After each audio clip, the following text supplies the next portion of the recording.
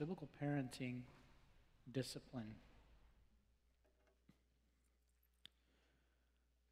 So this is the second part of Ephesians 6:4, text that we are spending all of our time carefully walking through. It's the negative, do not provoke, and positive, instead, bring them up in the discipline and instruction of the Lord. This is discipline in relationship to the training of our children. Training them involves both instruction and discipline. It's not a either or, but a both and. So this is the nurturing part of Ephesians 6:4. And that's all that goes into discipline. This is really, we can talk about it as structure.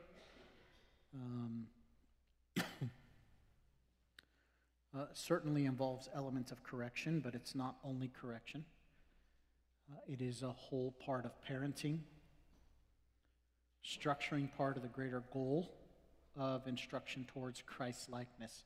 So what becomes critical in discipline is that we maintain the right goal, we keep the right target ahead of us. Because if we don't, then discipline gets out of control. So we don't want to think of it primarily as punishment. But discipline is part of training, okay? Even in corrective measures, discipline is part of training them. So it's not a lecture on how to punish your child, but rather on how to love your child, to provide them structure, okay? And children need structure. And again, there is a corrective element, but it's not a desire to bring vengeance upon the child, to take out your frustrations upon a child. That's the wrong view and a wrong practice of discipline. Only the Lord has the right to bring vengeance. But again, there is elements of corrective to discipline. 2 Timothy 3, verse 16 does speak of the Word of God that instructs and it also corrects. It reproves, right? It shows someone where they're wrong and teaches them what is right, sets them back on the path of Christ-likeness. There's several proverbs that we need to think about. Proverbs 13:24. He who spares his rod hates his son, but he who loves him disciplines him promptly. He who loves him disciplines him promptly. Okay? Proverbs 23, 13 and 14. It says this: do not withhold correction from a child, for if you beat him with a rod, he will not die. You shall beat him with a rod and deliver his soul from hell. Again, just another admonition towards discipline and the need for discipline. And then this one, Proverbs 19:18. Chasten your son while there is hope, and do not set your hope, do not set your heart on his destruction. Chasten your son while there is hope, and do not set your heart on his destruction. Blows that hurt cleanse away evil, as do stripes the inner depths of the heart. Now you read these texts in our day, and do you get a little uneasy? A little bit fidgeting? Like, man, talks about beating the child with a rod, chastening, hurts, blows that hurt can cleanse away evil. What are we supposed to do with that in our day? What do we do with these texts that speak of this kind of discipline in our day. He who spares his rod hates his son, and he who loves him disciplines him promptly. So what do? Should we tell people God has embarrassed us with his language? Well, no. Can't do that. We're not embarrassed by God's language. Just because our culture doesn't like the language doesn't mean that we should be embarrassed by God's language. Should we cut these verses out? Right? No. I mean, we're not Thomas Jefferson cutting verses out of the Bible, right? And creating a Jefferson Bible. Well, it's not us. We don't want to do that. We do want to say God hates child abuse. That's right. That's right. We do have to say that. We want to say that because we hate it. Right? Disciplining in sinful anger is wrong. It is sinful. Discipline can be taken too far. Okay? It can be taken too far. No doubt about it. Don't set your heart on his destruction. Proverbs 19:18. So we do not want to say what God, we do not want to put something on God that the text does not put on God. God hates, unequivocally saying God hates child abuse. That is never okay. Yet we must be people of balance, not extremes. We can't swing the pendulum to the other side, right? So God hates child abuse, so we have to go to the other side and say, permissiveness. No correction. No punishment. No discipline. Put it that way. Okay? We have to understand these proverbs, and we also have to make sure that we are understanding passages in light of all Scripture, comparing Scripture with Scripture, right? So don't forget, when we think of proverbs biblically, or understanding them in the light of their genre and what they're intended, we cannot ignore the rest of Scripture. They're bits of wisdom that are put into language that is not easily forgotten, okay? And they're wisdom here. So we have to not take these verses only in isolation, which some may have done, to justify their sinful wrath on the child, to use a rod. Well, I'm just using a rod, just like the Bible tells me to use it, okay? So that's an erroneous, taking just this verse and not understanding it in the whole of Scripture, okay? So there is a necessity of loving a child with necessary discipline and structure, okay? Discipline and structure. That's critical to understand. That's critical to understand. Where there may need to be corrective measures. There will need to be corrective measures. Because I think the other side of the pendulum is this. But one of them we want to try to say, in balancing this does not justify in any way child abuse. The other side, swinging the pendulum to the other side, what I think these texts help us learn is that a lack of discipline is actually harmful to the child as well. It's harmful to them. They need structure. They need this discipline. Sometimes it can be corporal, right? You can write measures and right ways and right control. Anytime there's a discipline out of control, that's sinful. That's not Proverbs 13:24. That's not Proverbs 22:13 and 14. It's talking about necessary structure. So just because this seems harsh to our ears, to our culturally sensitive ears, doesn't mean that we should abandon all sense of discipline, structure, correction, measures of correctiveness in the child's life, because that is also harmful. That's why these warnings are here. If you hate your son, you'll spare the rod. Whoa, okay. If you don't discipline, that's hating your child. That's interesting. It's interesting how countercultural that seems to our day. So don't set your hope on his destruction. So we want to be people of balance. We want to think carefully through discipline. We want to dispel any false ideas of discipline. What are some of those? Well, the first false idea is that correction alone is enough.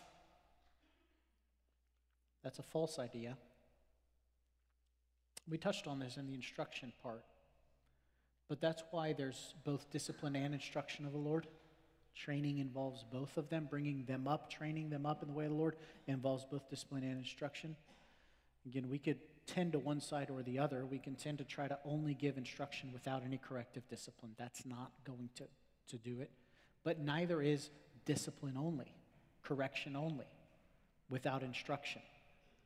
Again, correction will cause a child to maybe alter behavior if you only do correction. You can get a child to alter behavior. Here's one of the challenges with discipline and correction. If all you do is correction, you can get a child to alter behavior so long. And then if they get bigger than you, they're not maybe as intimidated anymore, right? Or they get out from under the house and now they're out on their own. They've been able to manage behavior while they're under the roof, possibly because they've been intimidated or afraid or whatever it might be. But that only works for so long. It can look pristine and good for the parent because they've got well-ordered kids. But if all that they get is correction and they don't have instruction along with it, the goal of parenting is not accomplished because the child is not grown into maturity. Right? They have to have both. So one false idea was if I just discipline them, correct them, that's sufficient. Many will go the other side and say this. There's our text again, Ephesians 6:4, with both of them. Many may say they shouldn't discipline because, there it is. Many who were disciplined firmly turned out badly. Have you heard that? I don't know if you've heard that. Well, I know this so-and-so and this so-and-so, that they turned out bad, and they attribute it back to their discipline. Their hard, firm, disciplined life. But perhaps there's reasons for that under the surface. Again, that's a blanket statement, right? That's kind of anecdotal anyways, isn't it? I mean, I just know these people and they had a military father and they were so, this way and, and couldn't ever do anything, so on and so forth. Well, sometimes that happens because they were disciplined in uncontrolled anger, right? Sometimes that happens because explosive parents were in their life. They may be one of the causes of at least discipline gone bad. Certainly we understand it's not the cause of why the individual chose to do what they did. Their cause is their heart. But sometimes discipline is done in uncontrolled anger. James 1:20, remember that? The wrath of man does not produce the righteousness that God requires. Discipline and anger. You're going to hear that several times because this is one area of parenting where anger is a strong temptation for parents to discipline out of anger. Or discipline because they bothered me, wrong motive. They were inconvenienced, wrong goal. But they embarrassed me. That's why they got the discipline. Again, the goal is to bring them up in the training and admonition of the Lord. Maybe they were disciplined without love or praise. And here's what we mean by that. They just had a critical spirit. A critical spirit. Wasn't any encouragement in the house at all. Again, the corrective measures of discipline was assumed that could be what would fix the problem. But there was never any sense of encouragement. Remember that Ephesians 4:29 passage we talked about? That they are to, you are to say things that would edify, right? Romans 13:7, render to everyone the things that they're due. Honor to whom honor is due. That's part of that. Honor to whom honor is due. Or, as we said, it could be discipline without teaching. And so there's several factors. So many who are disciplined firmly as children turn out badly, and that may be what your counselor says. Well, I can't discipline them. I can't discipline them because I know people that they were disciplined hard as a kid, and I don't want my kid to turn out that way. I don't want my kid to turn out to hate me. Boy, that's a motivation for a lot of parents. I don't want my kid to turn out to hate me. So I just want to be their friend. I just want to be their friend. And discipline, friends don't correct. Well, if you read Proverbs, they do. But it's beside the point. Discipline without teaching. And so a lot of times they will say that, but there's probably more under the surface than what they understand. And proper discipline is actually good and right. Okay? Another false idea about discipline that we have to dispel from our minds and from the minds of our counselee is that discipline is going to hinder their creativity and potential. Discipline is going to hinder their creativity and potential. So give them no structure. They're just creative, right?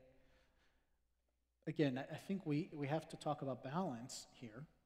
There's no doubt there's balance because we have to, going back to that first lecture we had, we have to think about what is moral and what is not moral. If a kid makes a mess, it doesn't necessarily mean that they're sinful, right? And I think parents have to balance that in understanding, what does corrective discipline look like? Am I frustrated because they, made a mess? And so I'm not going to allow anything that makes messes whatsoever, right? That's not necessarily a moral issue. It's a wisdom issue, right? But this would be those who would say any kind of structure given to the children is going to hinder their creativity, so you just need to let them loose on that. But in reality, the truth is appropriate loving discipline and actually enables greater creativity and greater potential. It helps channel that for them and give them structure in that. Or maybe some people assume that discipline will warp their personality or hurt their psyche. Would be another way that you might hear. Okay, it will hinder their development. Okay, it'll hinder their development. It'd be part of the child psychology maybe world. Hinder their development. Again, we go back to God's word to learn that in fact correction is not going to hinder their development. Done right, it's going to enhance their God maturity and development in that way. Proverbs 22:15, folly is bound up in the heart of a child. That's so interesting, isn't it? I love how the scriptures are so direct and helpful. But let me tell you, when you start having kids, you're like, folly is bound up in the heart of that child. I can see it, right? I know it. Folly is bound up in the heart of the child. That's natural to them. If you will, that's their psyche. That's their personality, right? That's what they do.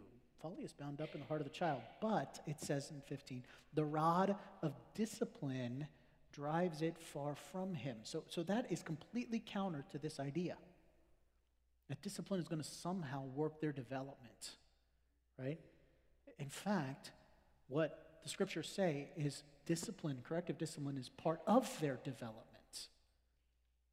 Because folly is bound up in the heart of the child, and discipline drives it far from them. So we need to dispel false ideas about discipline with the Word of God. We need to remember that our Lord corrects those he loves for their benefit. Our Lord corrects that. That is, in fact, exactly how God treats his children. Look at this text in Hebrews 12.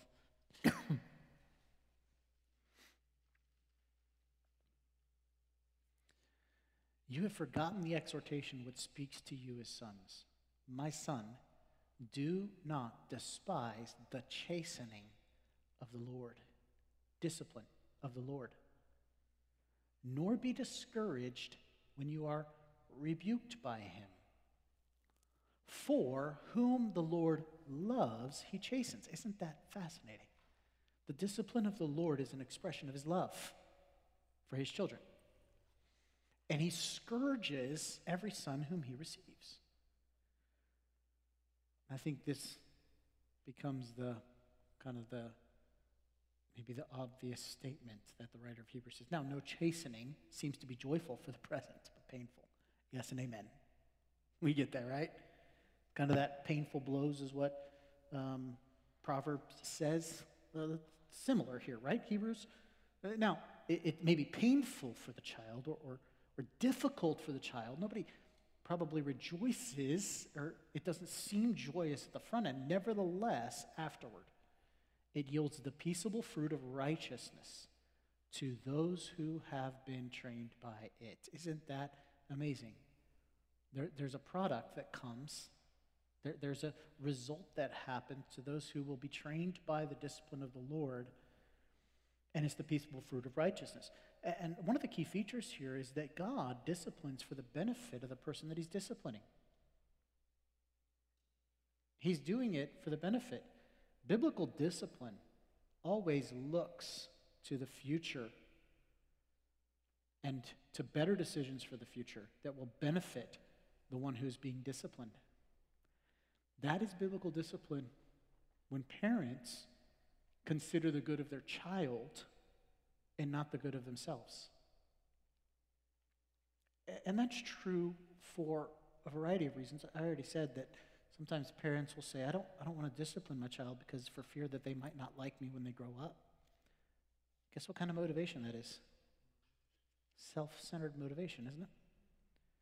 Well, I don't really like to see my child cry. Oh, I don't know any parent that likes to see their child cry.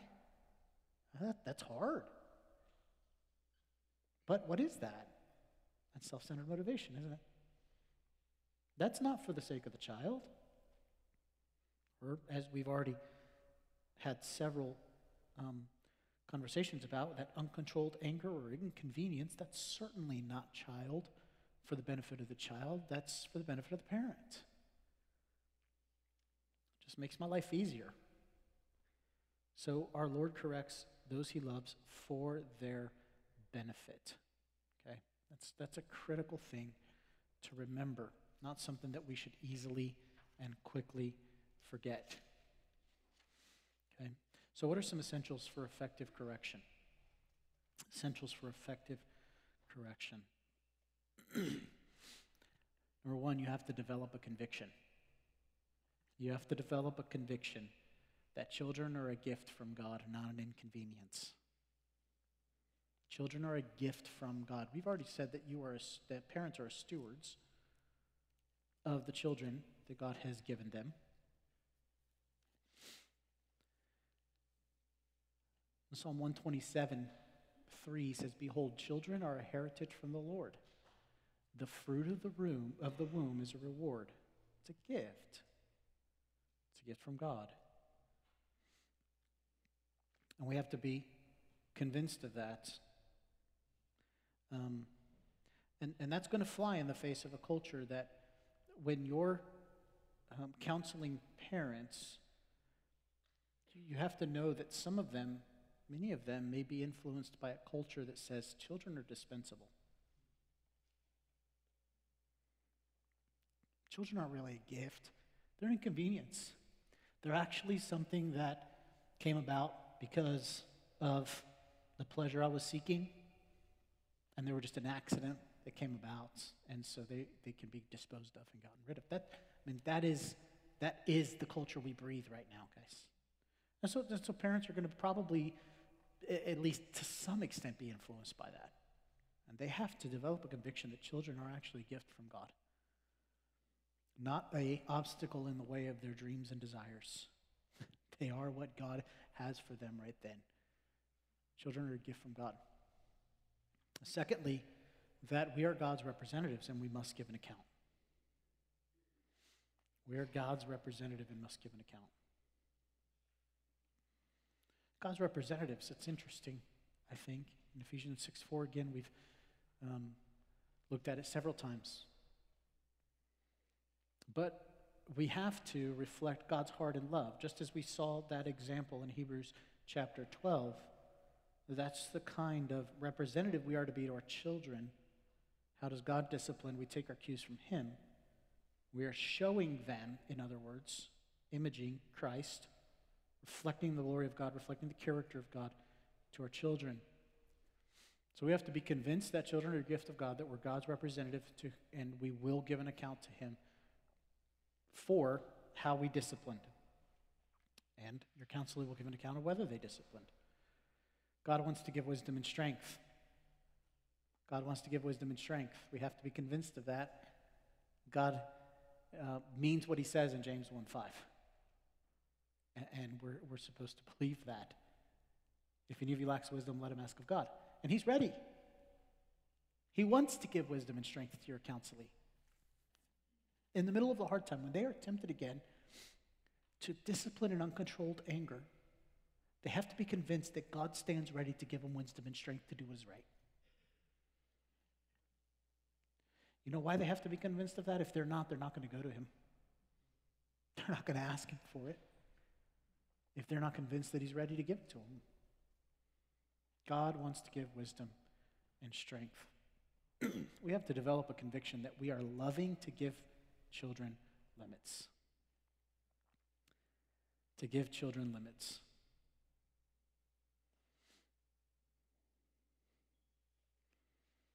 There's a lot of things that limits will help with.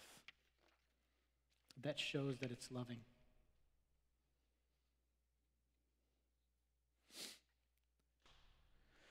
Limits will not cause or heal a problem. Right?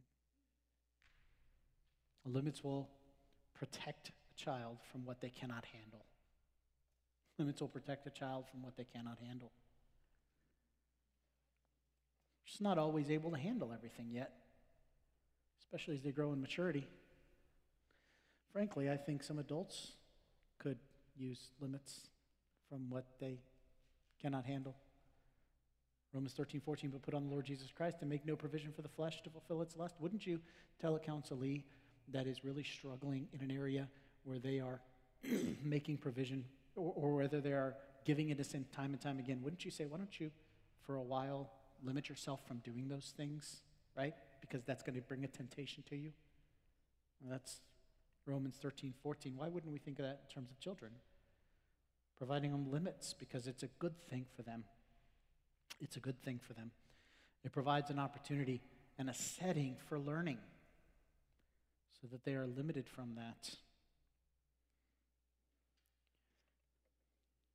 I'm going to chase a little bit of a rabbit, but I won't go far into chasing it. But I think it relates to limits in a world of technology. There's going to have to be some measure of limits, right, that will help give structure to a child or to a teenager, and whatever age they're going to interact with technology. It's just a given.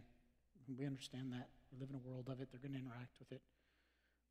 But parents need to think through limits on the technology. Whatever the age to get a phone, that's all. There's going to be wisdom calls all throughout there. But I really think we need to help parents think through the danger of just handing them a phone and saying, go for it. But that, oh my goodness, the amount of parents that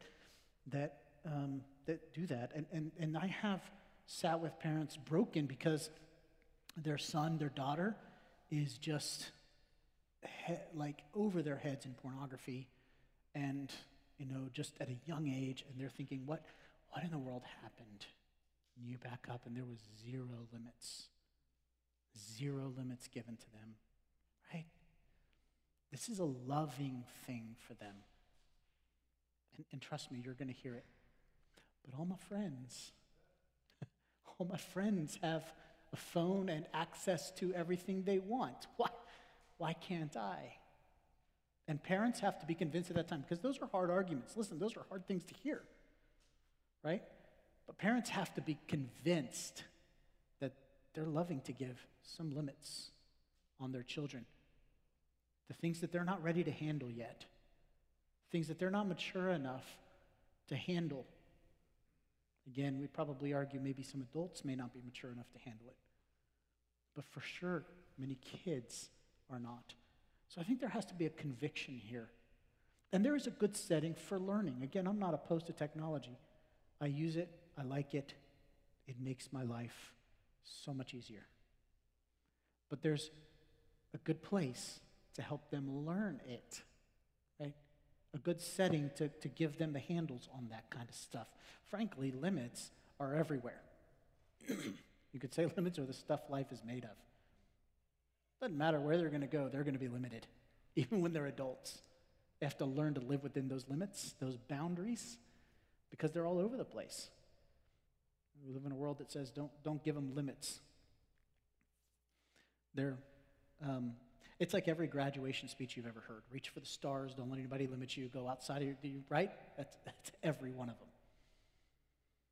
But limits are the stuff that life is made of. Your child is going to be limited by his abilities.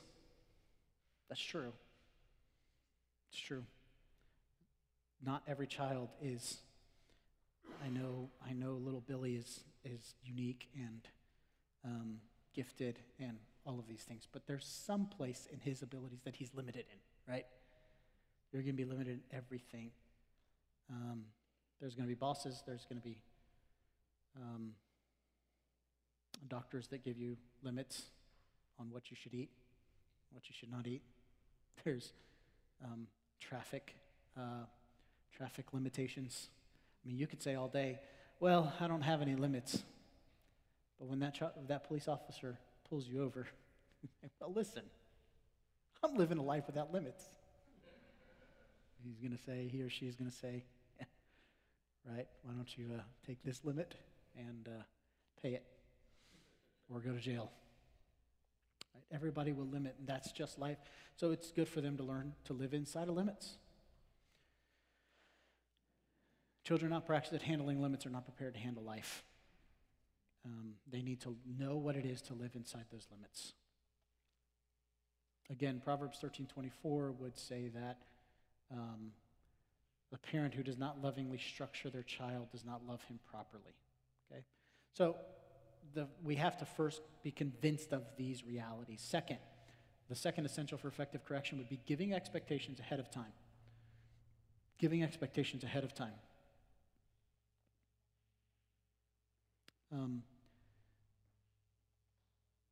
Sarah, if you do this, this is what's going to happen. Right? There's clarity and expectation. This is what I expect of you. A child that struggles to know what their parents expect of them is going to struggle to conform to the standards that they don't know about. Make sense? We're not really given, kids can't read our minds, so we need to be communicated to them even ahead of time so that they know going in, and they're reminded. A lot of times this is helpful, before you go into a place, public, church, and grocery store, and things like that. It's okay. Here's what I expect, right? Here's how I expect you to act, to behave. It's essential. You're giving them some things ahead of time. God did that in Eden, didn't he? Didn't he lay out instructions? Listen, this is not only as a result of the fall. This was pre-fall. It was before the fall into sin. God said, Adam, here's what I expect. Here's the jobs you have, and there's a tree in the middle of the garden. You can eat of all of them, not this one.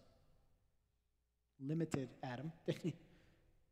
This one is off limits, Adam.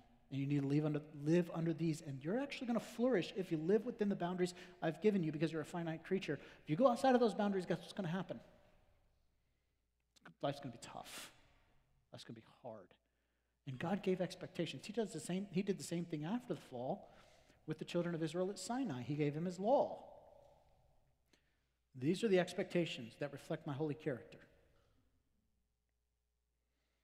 Okay, so it helps. Now, when I say it, give expectations ahead of time, know this. With children, you're going to have to provide regular reminders of your expectation. Regular reminders of your expectation. Well, I told them how they're supposed to behave in the store one time. And they should know by now. Right? Regular reminders of expectations are needed because they will tend to forget and they will tend to get like children. They need limits. They'll tend to just not be paying any attention to it. So giving expectations ahead of time is helpful. Make rules that are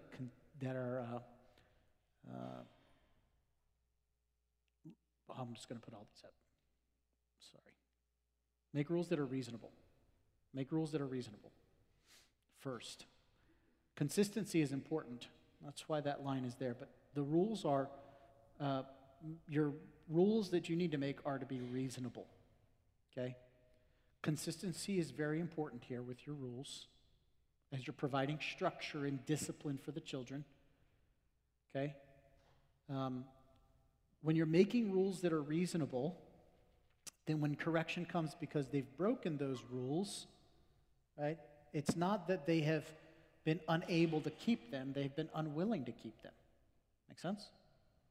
They're reasonable expectations. Not because they're unable in the sense that because they're unreasonable. Understand the sin nature, I get that, but the rules themselves aren't unreasonable. Now, this particular place, reasonable for the child, does not mean reasonable to the child. Does that make sense? It's reasonable for the child, but not reasonable to the child. Well, that does not sound reasonable, Dad. Not sound reasonable. Nope. You're going to limit me to 2 hours of TV? Nope, that does not sound reasonable. I think 4 does. Right? But it's reasonable for the child. Okay? Matthew 23 helps us in that. The scribes and the Pharisees, verse 4 in particular, they bound heavy burdens hard to bear and laid them on men's shoulders. Unreasonable expectations of the people, while they themselves will not move them with one of their fingers. Right? So if you want to kind of test maybe your reasonableness, is see would I be able to do that? Right? The rule is you have to sit there, 5-year-old, for 1 hour and not move. Right? I don't expect you to move at all in 1 hour. Reasonable for a 5-year-old? Does that make sense? Extreme, yes. I get it, but that example should be reasonable. They should be definable. Right? They don't have to guess or wonder. It's not too fuzzy for them. It's clear. It's definable. Okay? When you're making rules, so that they know this is specifically what I'm talking about. Okay? And they have to be enforceable. They have to be enforceable. Okay? Government can make a lot of rules, just as an example, that really aren't enforceable. They can make a law and nobody can enforce it. So what happens when government does that? Well, they kind of lose credibility with the people. You're not really going to enforce this. You can't enforce this, actually. It's impossible for you to enforce this, so why would you make a law about that? Well, do I really need to keep any law then? Does that make sense? Kind of lose credibility. This also applies when we're talking about correction in particular. This also implies with any kind of empty threats. I just expose my heart a little bit when I teach these classes. So I'll give myself as another bad example. When my daughter was, I don't know, 4, 5, 6, I was at my wit's end. Right? It's one of those parenting moments that you just fail. And I remember thinking, and I told her this. I said, if you don't stop it, we're standing in your room, and I look around the room, I said, I am taking everything out of your room, and you're going to sit here by yourself without anything at all in your room all day. And I walked out of the room. Of course, my daughter's just wide-eyed, And I closed the door, and my wife said, "Really? Really? Are you going to do that? If she doesn't," I said, "I don't even know how I can," right? I don't know that's possible. But in the spur of the moment, I was frustrated, right? Bad parenting, bad correction. That was not enforceable. And my daughter, maybe at 5, didn't understand that it wasn't enforceable. But that would be an example, kind of empty threats. I'm never really going to do this, but I'm just trying to get you in line, right? I'm never really going to actually follow through with that at all. The rules should be enforceable. Fourth, establish appropriate rewards and consequences. Appropriate rewards and consequences.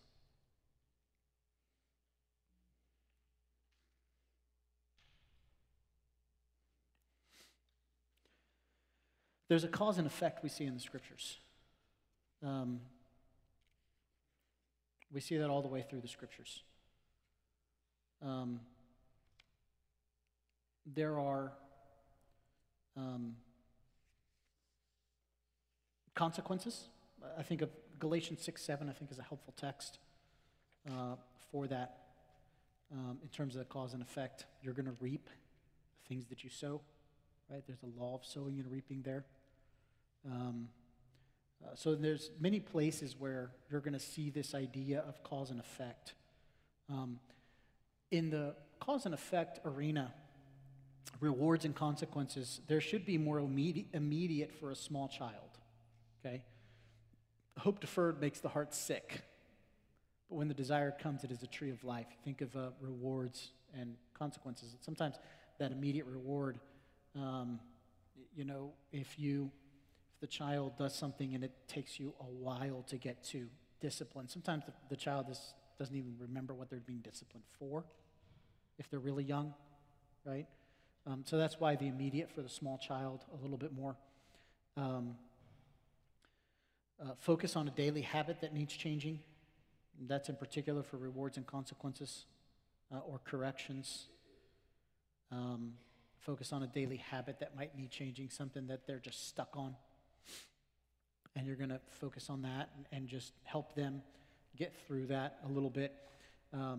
It's a good exercise. It might be a good exercise project for parents to list strengths and weaknesses of each child. You're counseling a parent and you're saying, hey, why don't you go out and list strengths and weaknesses of the children and get a plan to work on these things. It's good homework for them to do, good project. Finding appropriate rewards and consequences for each child will be a little bit different because each child will be different in that sense as well. Okay. Every problem is not a major issue.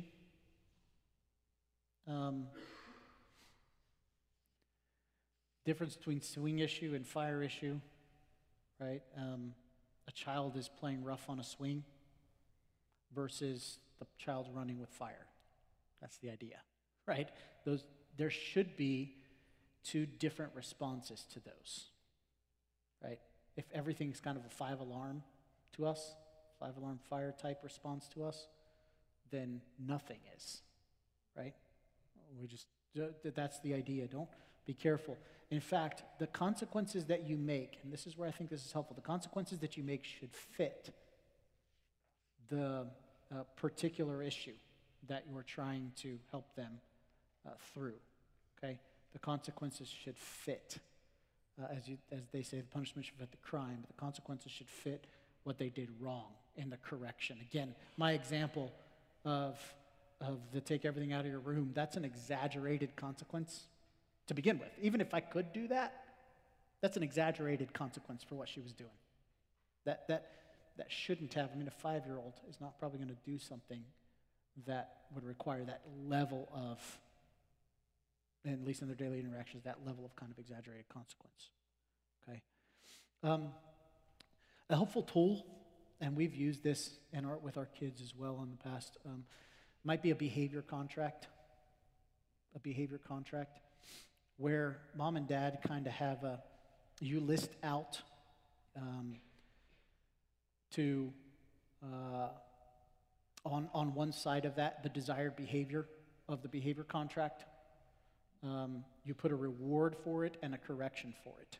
And in each of those desired behaviors has a reward and a correction, okay? I don't remember if it's on, here it is. Here's an example of one that would be there, right? A behavior contract. So there's chores on the desired behavior side. You know, room is supposed to be cleaned by breakfast, garbage needs to be out Tuesdays and Fridays. So the reward, maybe if the room is cleaned by breakfast, they get a snack later in the day. Small reward. Or a correction, no snack, right? And instead of eating a snack, they have to go clean their room. This is one for a smaller child. This would be an example for a smaller child. So it's going to obviously adjust as the child gets older and particular people. So schoolwork done, maybe another one, and they can have acceptable TV or play, right? Maybe a privilege. Once this is done, these things are privileges. That's how we talk about them in our house. You can talk about them in a different way, but we kind of talk about them as some of these things where you can maybe watch TV. That's a privilege for you, and some of the other things have to be done before you do that, and that's just your privilege. And then you may lose your privilege, right? You can lose your privilege if some of these things aren't done, okay? And not everything has to be attached to a specific reward, like something like a snack they get or something like that. It can also be part of the reward is you have a good relationship with, if you didn't hit your sister, your reward is a joyful relationship with your sister, right? That's a reward too. That you have a good relationship and you're having fun and you're joyful with her, right? So this can be helpful. Sometimes you can have your kids sign it and agree to, because you're walking it out. That's a structure thing for parents. Again, this is just a tool. This is not a thus says the Lord, but this is a tool that parents can use so that they're clear. It kind of hits a lot of these effective areas of correction because it gives clear and definable and reasonable. It makes you think through those things, enforceable things, so that when they do that, you can also go back to the behavior chart and say, well, remember what it says here, right? And sometimes you can have the child sign it when they're not in the middle of this, right? Because then, at times they'll be like, oh, I regret signing that now that I have to deal with the consequence of it.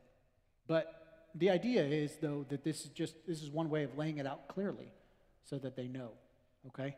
It's just a tool. Again, this is primarily behavioral, and I just want to remind you, don't forget the heart, okay? Because they can conform to this on the outside, but have a heart that isn't far from the Lord. So you can never forget that. Follow through in love. That's the fifth essential. No discipline and uncontrolled anger. No discipline and uncontrolled anger. No words and tones that attack the person instead of the problem. Okay? So avoid discipline and uncontrolled anger, words and tones that attack the person instead of the problem. Give them help. Teach them how. So there's many times they don't. Part of the correction is teaching them how to do something. Okay? Perhaps they're not rebellious in their heart. They're really struggling to know how to do that. Remember, you teach by example. And expect pressure. Expect pressure. Expect pressure from your child. That's what I would tell parents. Expect them to not like this, especially if it's a parent that is trying to implement these things in their house where it hasn't been there. Expect pressure. The kids are going to test your limits. They might say things like, if you really loved me, you wouldn't do that. What kind of Christian are you to do this to me? That's pressure from a child. But you don't understand. You don't understand. Maybe manipulation. If I die, then you'll be sorry. Right? If they challenge, it is a good experience for them when the parent wins decisively. There's an understanding of authority here, right? Because God has placed me, and that's what I think the parents often have to recognize. God has placed me here. And I have to be consistent with you. And I'm not going to be manipulated by every one of your whims. okay? Parents need to know, kids need to know that parents cannot be manipulated, okay? Kids need to know that. The mom or dad cannot be manipulated, or they will, just like our hearts will, guys. They'll exploit that. And it's not good for them. Oh, it's not good for them at all. So here's a few questions that'll help you. Questions to ask when you're disciplining. To get to the heart, what did you do?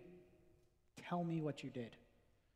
I have found that especially when they're younger, they don't like to say what they did.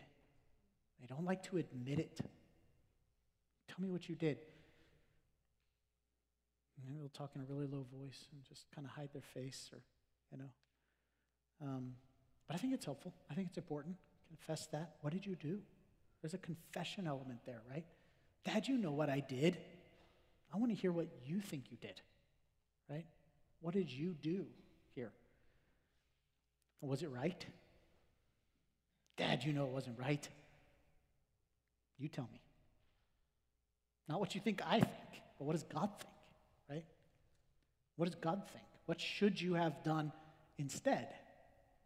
You responded in this way. This is where some of those tools that you're teaching your counselees about communication are helpful, right?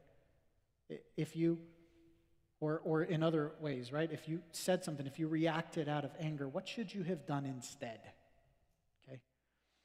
So what are you going to do next time? How will they solve it? Because sometimes the child is in the middle of the circumstance and they see no other way out but the way they took. They see that this is the only thing I think I could have done. So that's what they did.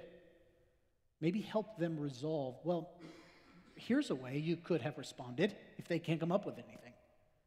Right? Here's a way you could have done things differently. It's part of instruction and training and correction. And then, what does God expect me to do now? I think that's helpful to know when you're disciplining them, they need to understand that God holds you accountable for disciplining them, right? What does God expect me to do now that you have done this? Well, he expects you to discipline me, right? Because then they can attach this and know that this is not because dad is just, or mom is just, flying off the handle. But this is because they're doing what is best for me. Again, will they believe that every time? I didn't believe it when my parents told me. This is good for you. Yeah. It's going to hurt me more than it's going to hurt you. Yeah. Right. You became a parent, and you go, got it. Right? Helpful in terms of the correction and the discipline.